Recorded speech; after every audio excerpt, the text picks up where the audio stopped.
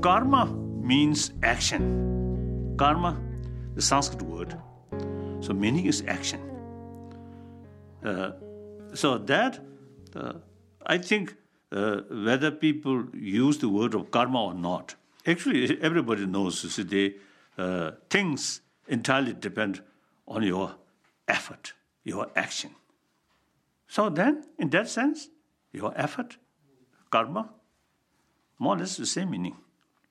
But that indicates whatever you wish or you want, either overcome suffering or achieve some good thing, only through prayer, not sufficient.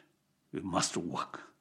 So you must create karma, positive karma. Positive karma means positive action.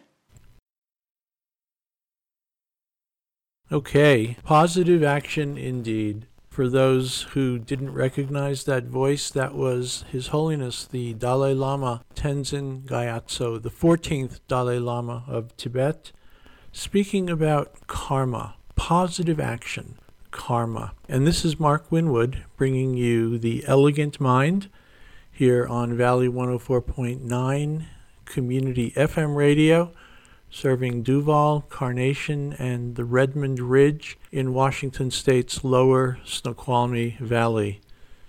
It's a pleasure and an honor to be here with you.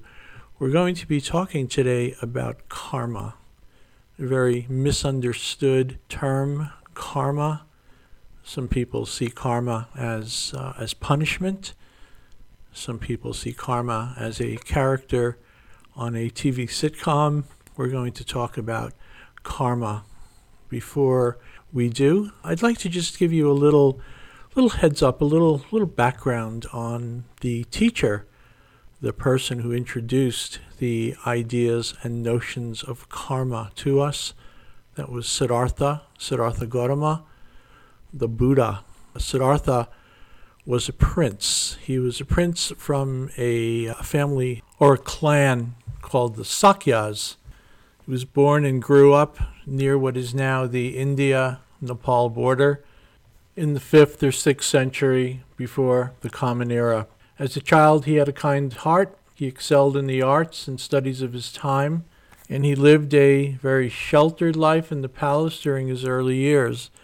But as a young man, he ventured out beyond the palace walls. Doing so in town, he saw, as the story goes, for the very first time, a sick person, an old person, and a corpse, prompting him to reflect on the suffering nature of life. Seeing a wandering mendicant, a holy person, he considered the possibility of liberation from suffering, from samsara, cyclic existence, ordinary life. And so at the age of 29, he left the palace and he adopted the lifestyle of a wandering mendicant, a spiritual seeker. He studied with the great teachers of his time and mastered their meditation techniques, but he discovered that whatever he was doing, whatever he was learning, as pleasant, as interesting as it might be, it did not lead to liberation. So for 6 years, he pursued severe ascetic practices in the forest, but realizing that torturing the body does not tame the mind, he adopted the middle way of keeping his body healthy for the sake of spiritual practice without indulging in unnecessary comforts. Sitting under the Bodhi tree in what is present-day Bodh Gaya, India, he vowed not to arise until he had attained full awakening. On the full moon of the 4th lunar month, he finished the process of cleansing his mind of all obscurations and developing all good qualities, and he became a fully awakened Buddha. 35 years old at the time, he spent the next 45 years of his life teaching what he had discovered through his own experience to whoever came to hear. The Buddha taught men and women from all social classes, races, and ages. This made him quite a rebel. As his followers attained realizations and became skilled teachers, they shared with others what they had learned, spreading the teachings throughout ancient India. Siddhartha had insights into the workings of the mind that were previously unknown. He taught that our outlook impacts our experience, and that our experiences of suffering and happiness are not thrust upon us by others, but are a product of the ignorance and afflictions in our own minds. Liberation and full awakening are likewise states of mind, not the external environment. Of all his teachings, wisdom and compassion, patience, equanimity, rebirth, and so on, of all his teachings, Siddhartha said that the most important, fundamental, accessible, and impossibly difficult to fully comprehend were his teachings on karma, the natural laws of cause and effect, or action. So it's on karma that we're going to spend our time this week on The Elegant Mind. What is karma? How does it work? How does it not work? What is it? What is it not? We're going to also share in music, as we do each week, the music of Bobby Vega, San Francisco Bay Area musician, world-class, world-renowned musician, composer. He plays the electric bass and has very kindly offered his music to share on these broadcasts with our listeners. So that's where we're going. Karma, music, and then more karma. We'll have the music about halfway through, take a little break, and once again, this is Mark Winwood on The Elegant Mind, Valley 104.9 Community FM Radio, serving Duval, Carnation, and the Redmond Ridge in western Washington's lower Snoqualmie Valley.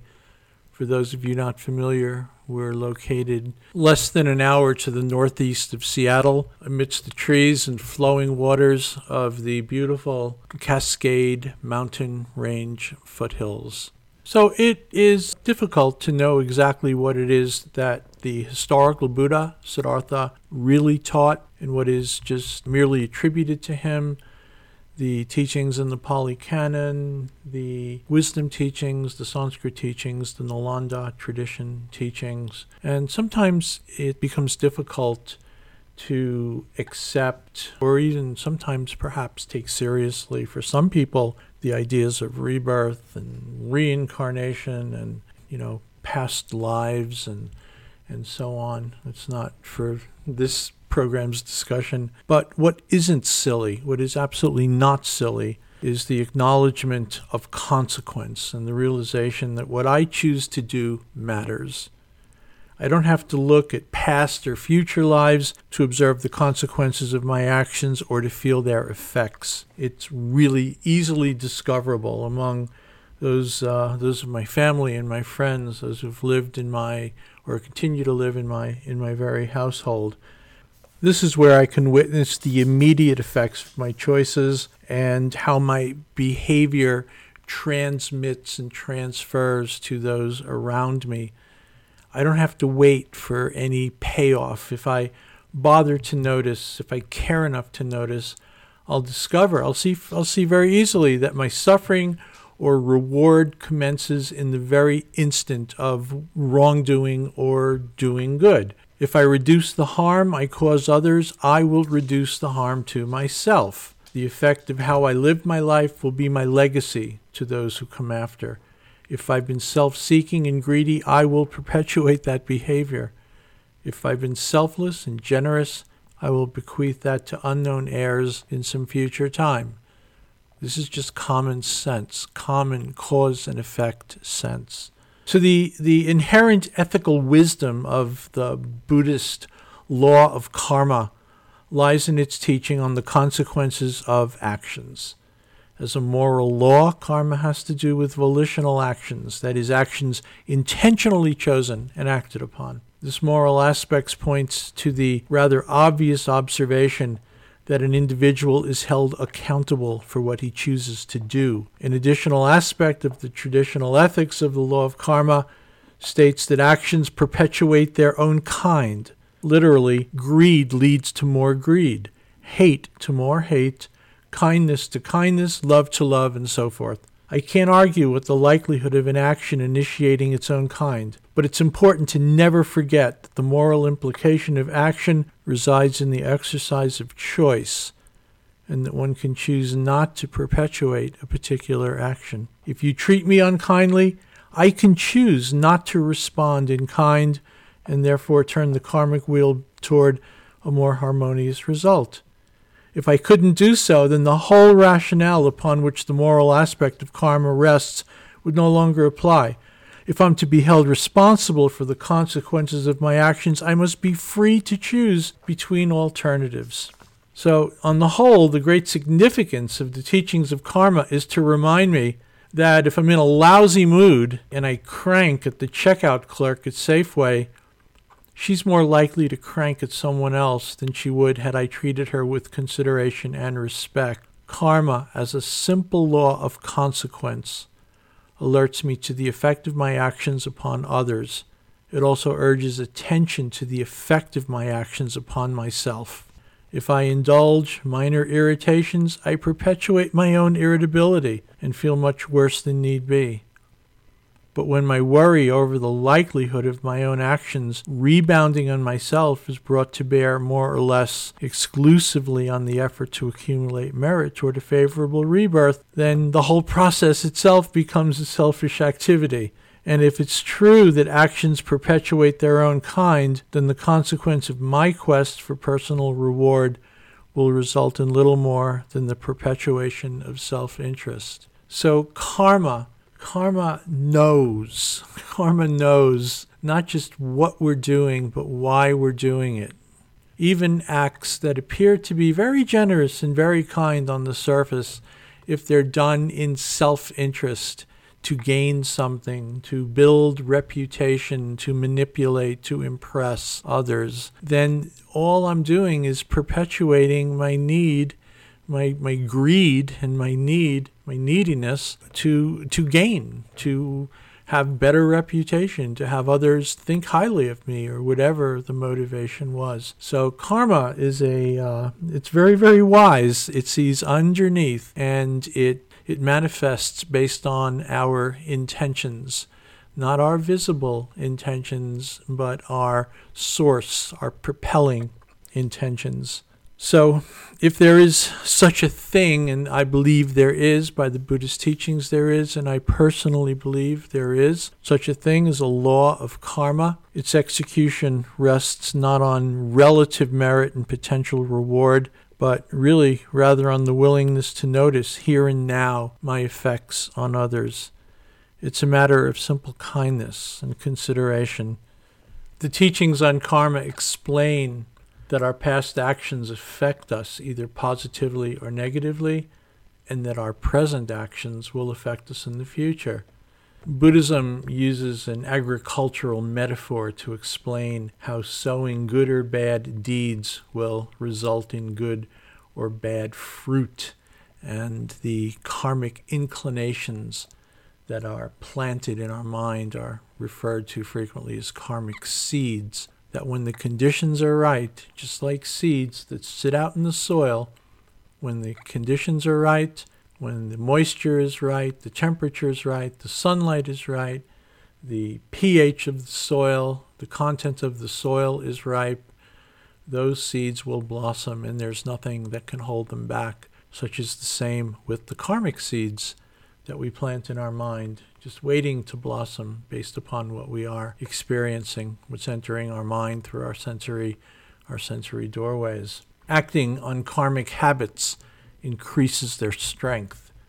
So as a Buddhist practitioner, we gradually weaken negative thoughts and impulses that we experience through allowing them to arise. We have no choice, they will arise, but then departing naturally without our acting upon them. In this way, karmic habits can be broken, and it is the path, the Buddhist path, to understand this process of karma, the arising of karmic seeds, the planting of karmic seeds, and then the awareness and the mindfulness to watch, see, to know what is occurring in the mind, and then react in the most wholesome ways we can to what is occurring. Jon Kabat-Zinn, a well-known author, kind of a new agey psychological author, writes about karma. He says, "Karma is often wrongly confused with the notion of a fixed destiny. It's more like an accumulation of tendencies that can lock us into particular behavior patterns, which themselves result in further accumulations of tendencies of a similar nature. But moving forward, it's not necessary to be a prisoner of old karma. Here's how mindfulness changes karma, says Jon Kabat-Zinn. When you sit in meditation, you are not allowing your impulses to translate into action. For the time being, at least, you're just watching them. Looking at them, you quickly see that all impulses in the mind arise and pass away, that they have a life of their own, that they are not you, but just thinking, and that you do not have to be ruled by them. Not feeding or reacting to impulses, you come to understand their nature as thoughts directly.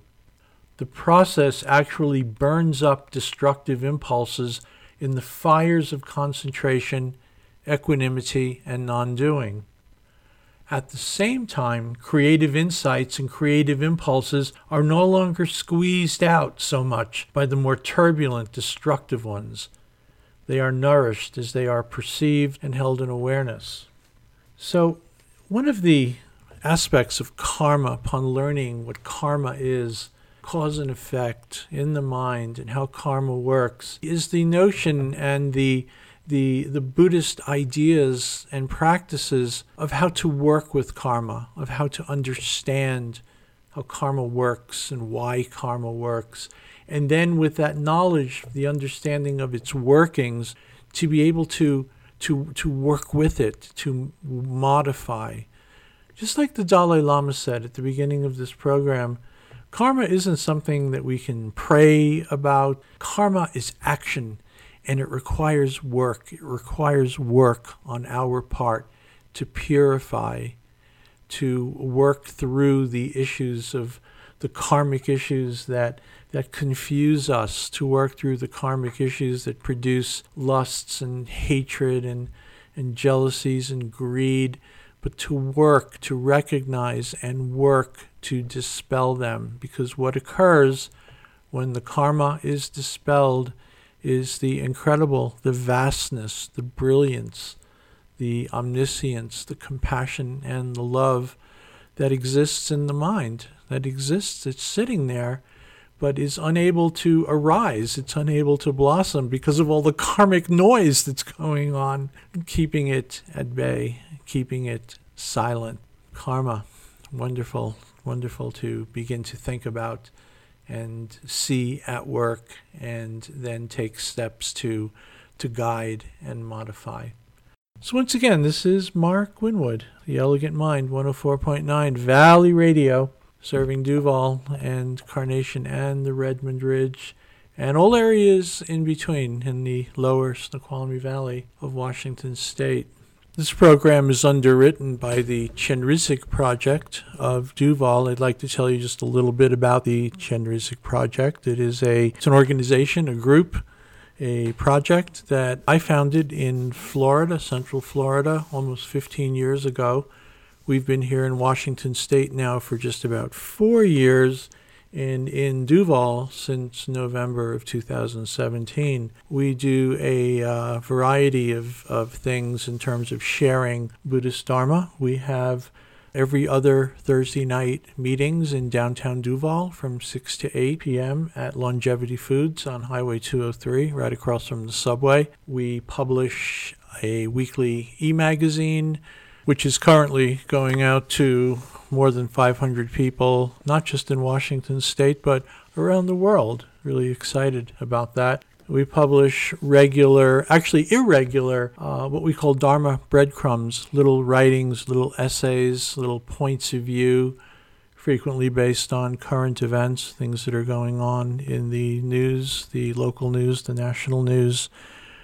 We volunteer on a regular basis at the Monroe Correctional Complex, working with the inmates, some of the inmates there, on Buddhist ideas and meditations. And we conduct online teachings every Wednesday from 4 to 6 p.m. Pacific. That's online. All one needs to participate, to join us, is a computer good internet connection or a smartphone, we use the GoToMeeting platform, and there's no charge for any of this, our newsletter, our teachings, our writings, to come to our gatherings. At our gatherings, we combine meditation and teaching and discussion.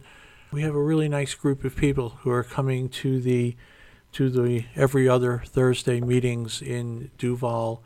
Everyone's getting to know one another, and which is really it's really wonderful to bring the Buddhist teachings to a group of people who feel comfortable with each other, comfortable in discussing their perspectives and their ideas and some of the things that are going on in their lives, and questioning or explaining how the Buddhist teachings relate practically to the things that they are experiencing on a regular basis. So we have a lot going on. We're planning to do a residential local retreat probably in November or December of this year on a Friday night, all day Saturday and half of Sunday. Retreat will involve meditation and teachings, and that's in the planning stages. We're real excited to be doing that.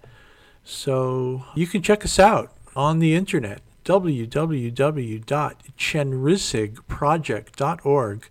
That's ChenRezigProject, chenrizigproject.org.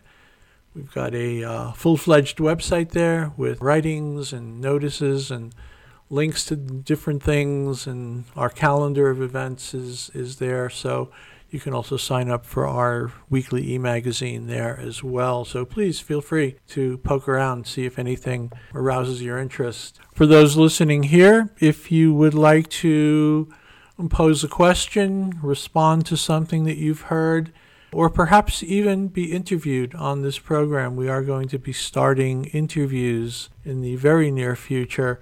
If you're doing something in the community that you'd like to bring attention to, that might have Buddhist perspectives or community perspectives or perspectives of generosity or joy or happiness or loving kindness, because all of that relates, all of that fits in, please send an email to me. Email sent to theelegantmind@valley1049.org. That's theelegantmind@valley1049.org. I will get that email, and I will respond quickly as I can and in kind to whatever you're looking to share. So again, Mark Winwood, The Elegant Mind. And we're going to listen to some music now. We're going to listen to some Bobby Vega music. And when we come back, we're still on karma. We're still on the notions of karma. Going to share some fundamental ideas, some perspectives on how to look at karma from different angles. And then we're going to share in a teaching that comes from Matthew Ricard, who's a very well-known Tibetan Buddhist monk, teacher, photographer, philosopher, translator. He did a little question and answer on karma, kind of the misconceptions, some of the clarifications on what karma is and karma isn't. So we're going to visit with Matthew. I'm going to read the transcript of some of the aspects of that interview. So enjoy the music, and then we'll return after the music has completed. The name of this cut is Helicopters and Small Planes, and it's written and performed by Bobby Vega.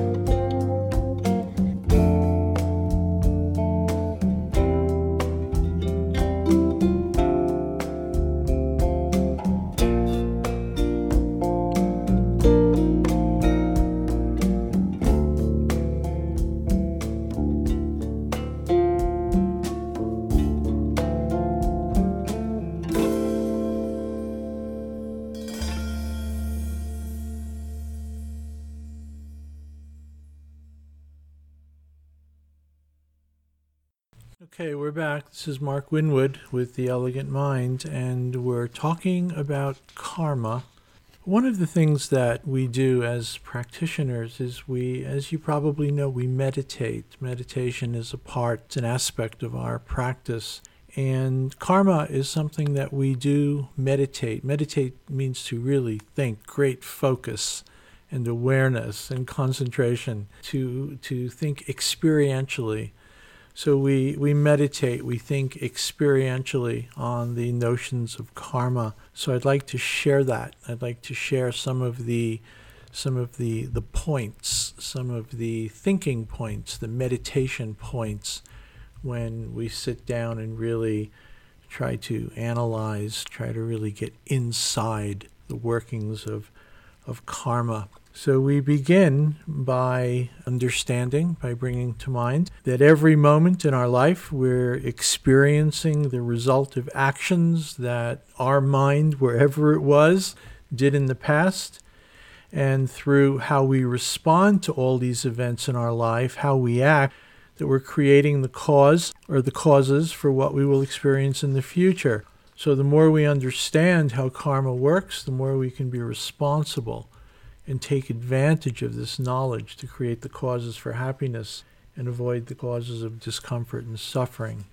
So there are 4 general aspects of karma and how it functions. The first is that karma is definite. In other words, happiness always comes from constructive actions and pain from destructive ones. In fact, the whole way that positive and negative actions are defined is in terms of the intentions behind them.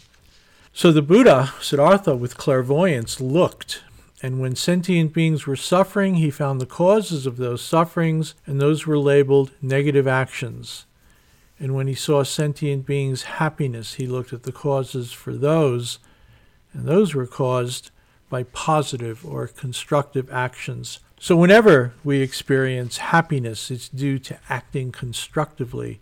Whenever we experience pain, it's due to our own negative actions. And similarly, whenever we act constructively, for sure the effect is going to be happiness, never pain.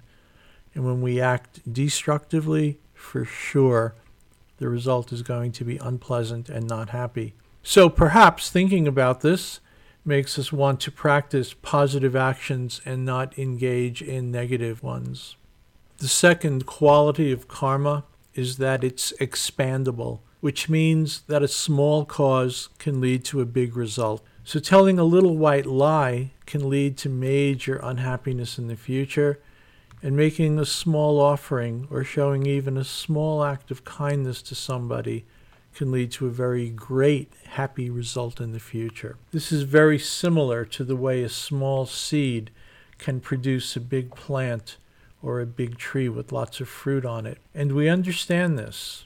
When we understand this, then we take care to abandon even small negativities and to try to take the opportunity even small positive actions may afford us. And so this understanding makes us very mindful, hopefully makes us very mindful and attentive in our life, and encourages us to really integrate our spiritual practice with our daily life so that we can take advantage, beneficially and wholesomely, we can take advantage of every opportunity that presents itself. The third quality of karma is that if the cause hasn't been created, then the effect will not be experienced.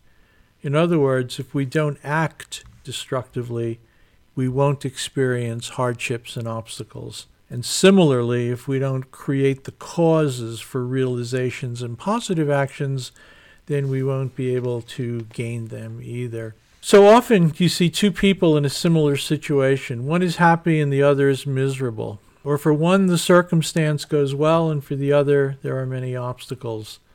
And this all comes about because one has created the cause for happiness and the other hasn't. So when we see this, we realize that if we want happiness, we have to act. We have to create the causes for happiness to manifest. And we also have to abandon the intentions and actions that create the causes that lead to obstacles and difficulties. It's really pretty clear if you stop to take a look at it.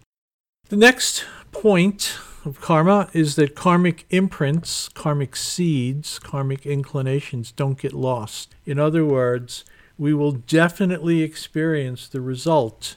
So for sure, if we act negatively, it's going to bring pain.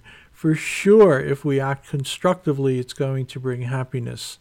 But there are some ways that interferences can occur. So similarly, our positive actions will definitely bring positive results unless they're inhibited from ripening by our anger and the intentional actions our anger causes.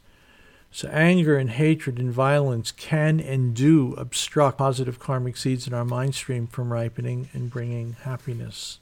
So the more we understand these points, the more responsibility, sense of responsibility begins to arise in our mind.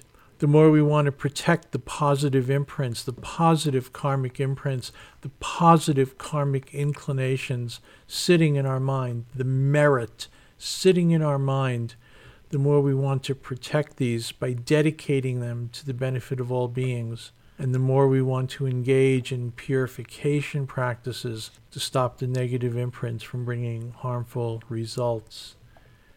So think about this, and perhaps you might find yourself wanting to determine to be more and more mindful of your intentions and the actions that result from your intentions in your daily life, especially from the moment that we wake up in the morning, to remain mindful that I am enjoying a rare, precious human life, as we discussed last week, this amazing freedom that enables me to give wonderful meaning to this life.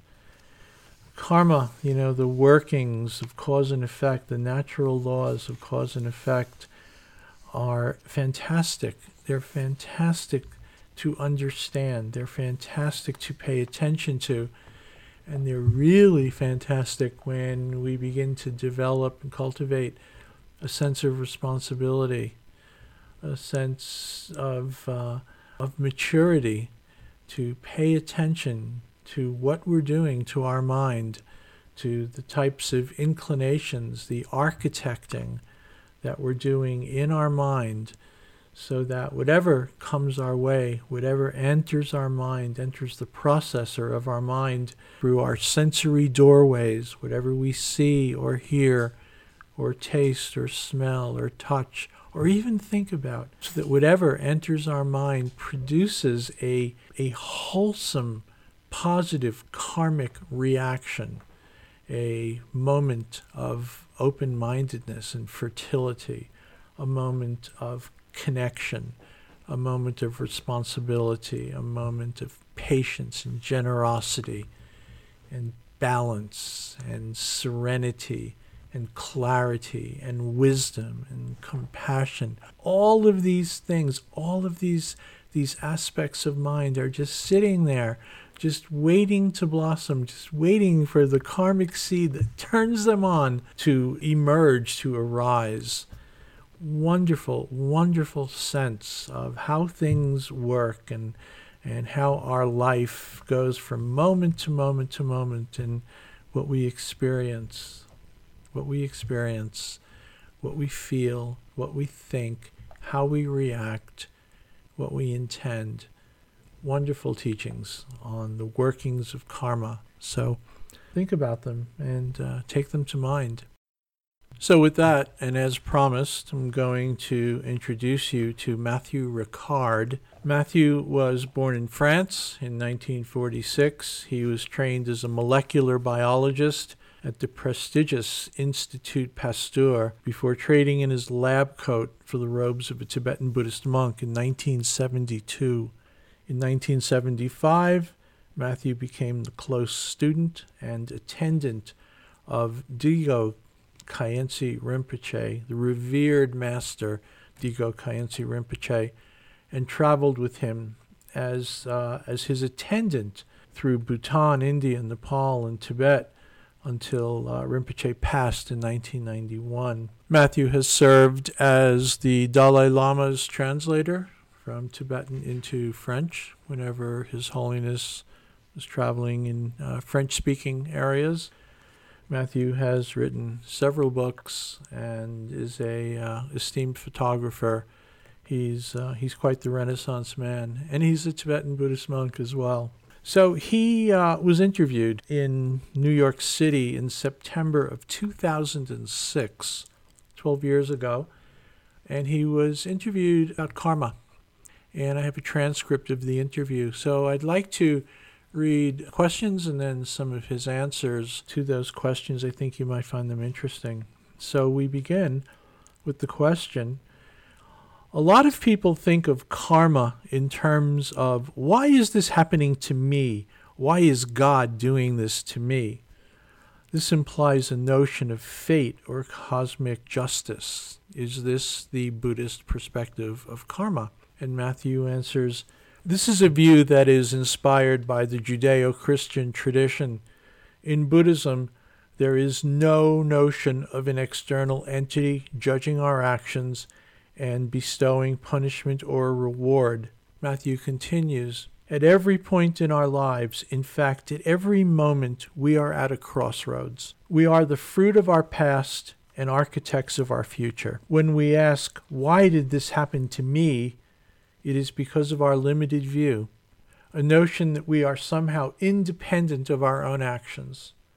We can ask, why did this happen? But the more important question is, what are we going to do about it? If you want to know your past, look at your present circumstances. If you want to know your future, look at what is in your mind.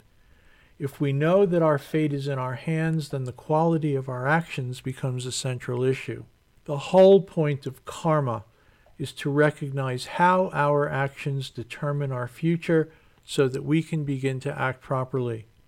It's not just a cosmological or philosophical matter, it's entirely practical.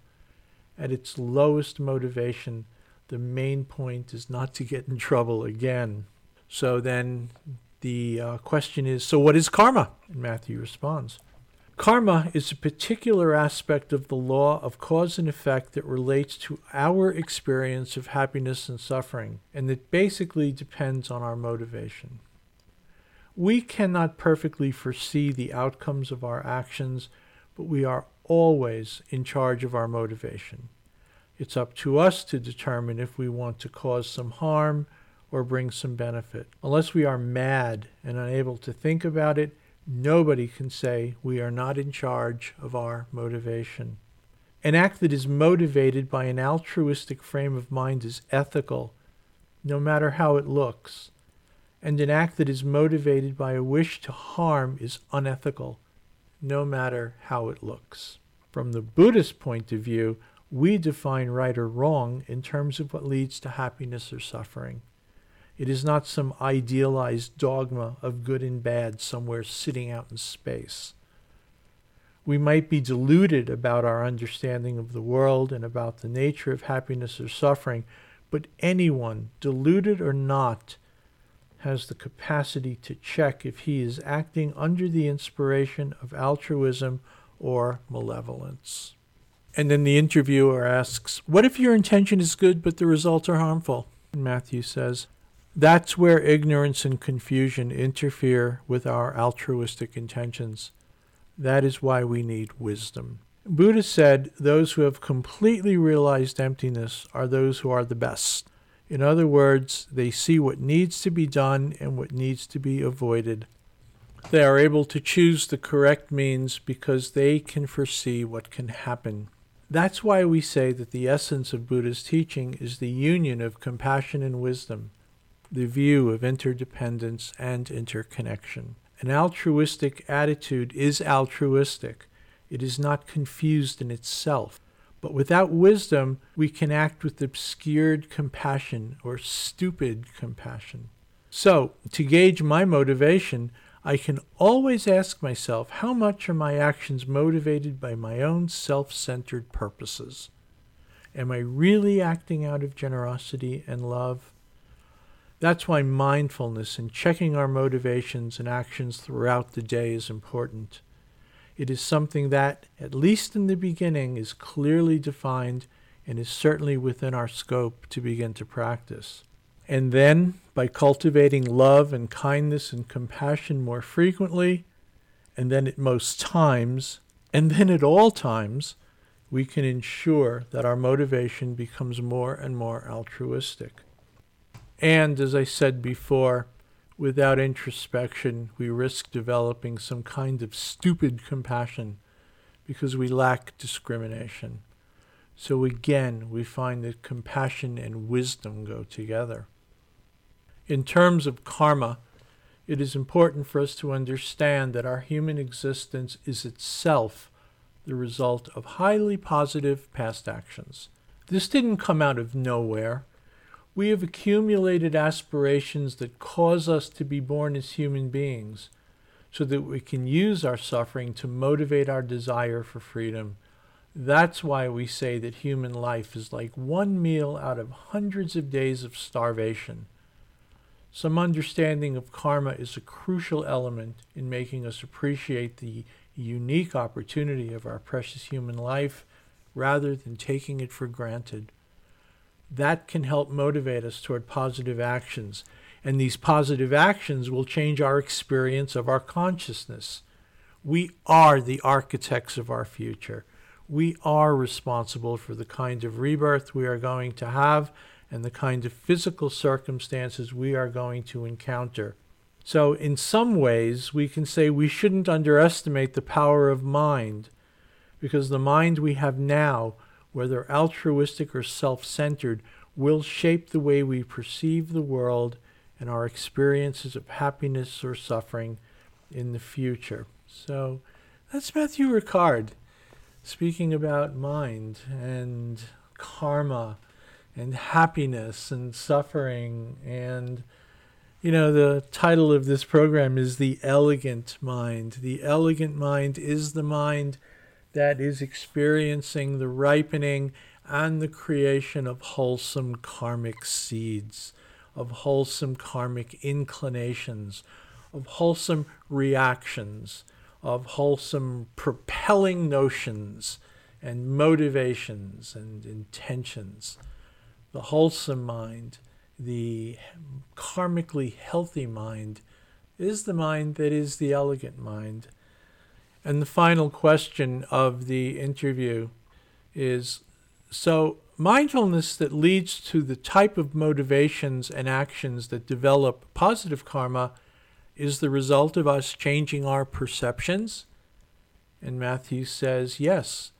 It's a question of purifying our perceptions. If you are consumed with hatred, you see everything in terms of hatred. You could be surrounded by kind and beautiful people in a beautiful and healthy place. But if your mind is filled with hatred, you cannot appreciate it, and the world will be a dead and hateful place for you.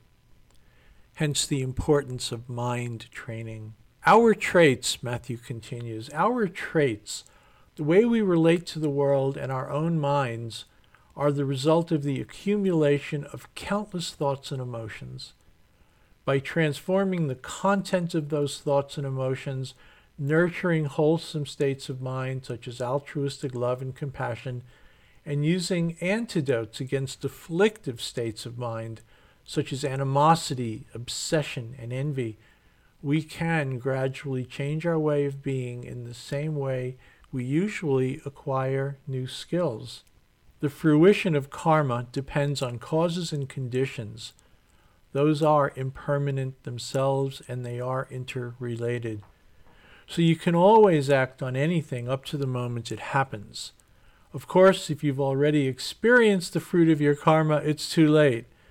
But until the maturation, you can always intervene. So, Matthew concludes, at the end of the day, it all comes down, karma, it all comes down to motivations and actions. Altruistic motivation builds up our positive tendencies and perceptions. It also purifies our karma. As we purify our vision, we come to see more precisely into the nature of interdependence. That is pure vision. It is with that that we will change the way we experience the world. So again, the teachings on karma explained that our past actions affect us, either positively or negatively, and that our present actions will affect us in the future.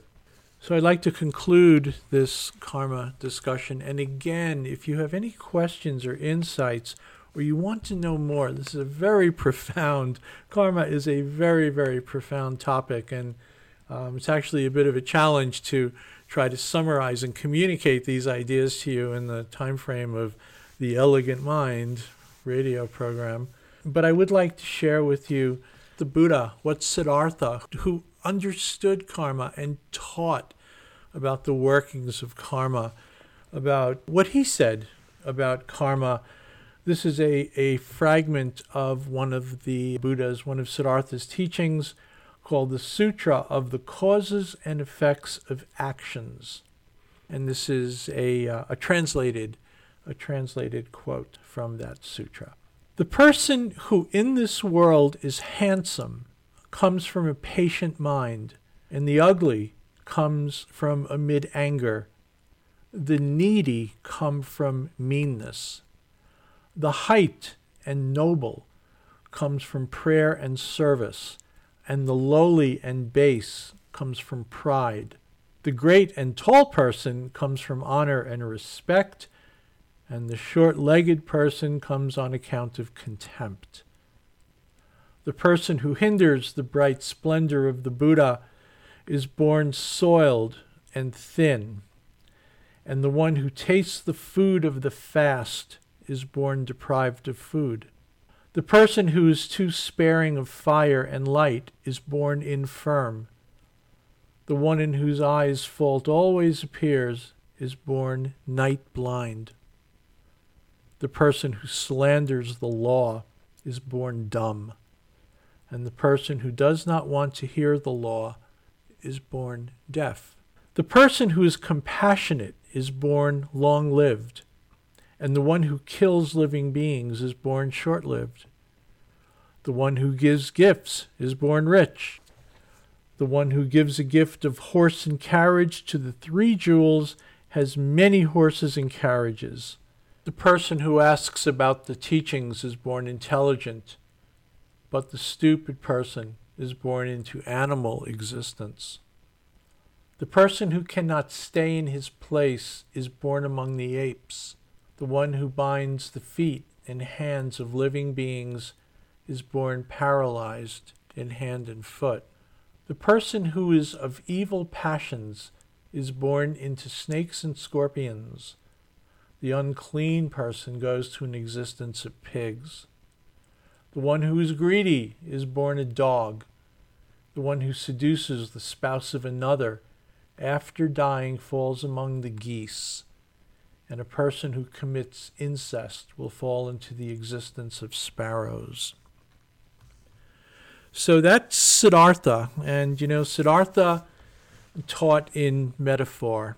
Siddhartha was a really interesting teacher. Siddhartha, he was like the doctor. He would be treating all different patients at all different times of their ills, of their maladies, of their maladies of mind.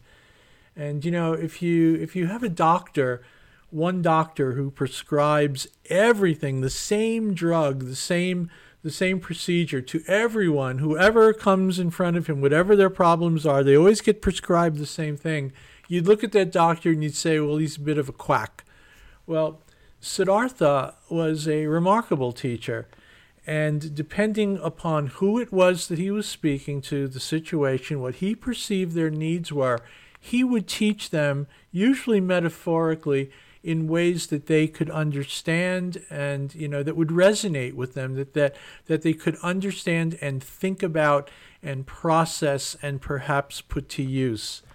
So we have this one particular sutra, the Sutra of the Causes and Effects of Actions, in which Siddhartha is talking to Ananda.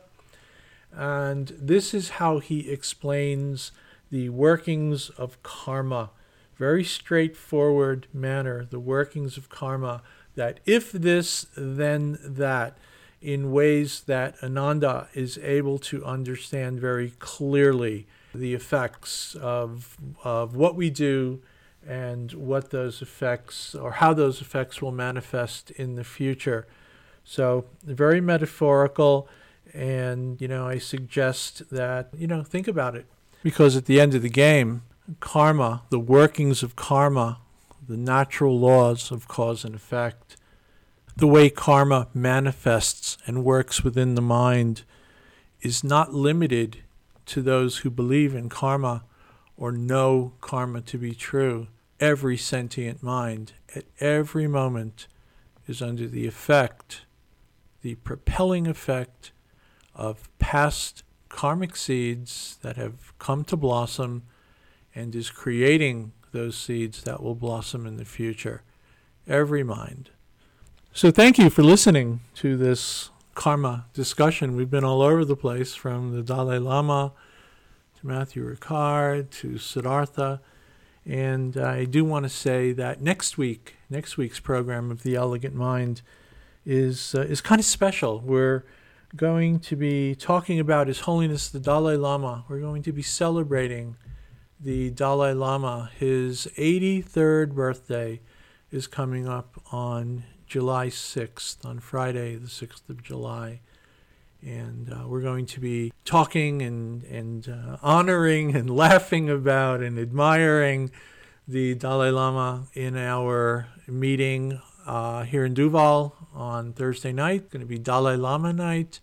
And the Elegant Mind is also going to be dedicated to the life and times of the beauty, the wisdom, the love, and appreciation of His Holiness the Dalai Lama, turning 83 years old on Friday, the 6th of July. Among other things, perhaps one of the greatest examples of living positive, wholesome karmic seeds. So thank you once again for tuning in. This is Mark Winwood with The Elegant Mind, Valley 104.9 FM in the Snoqualmie Valley, lower Snoqualmie Valley of Washington State. And we'll see you soon. Thank you again. Bye-bye.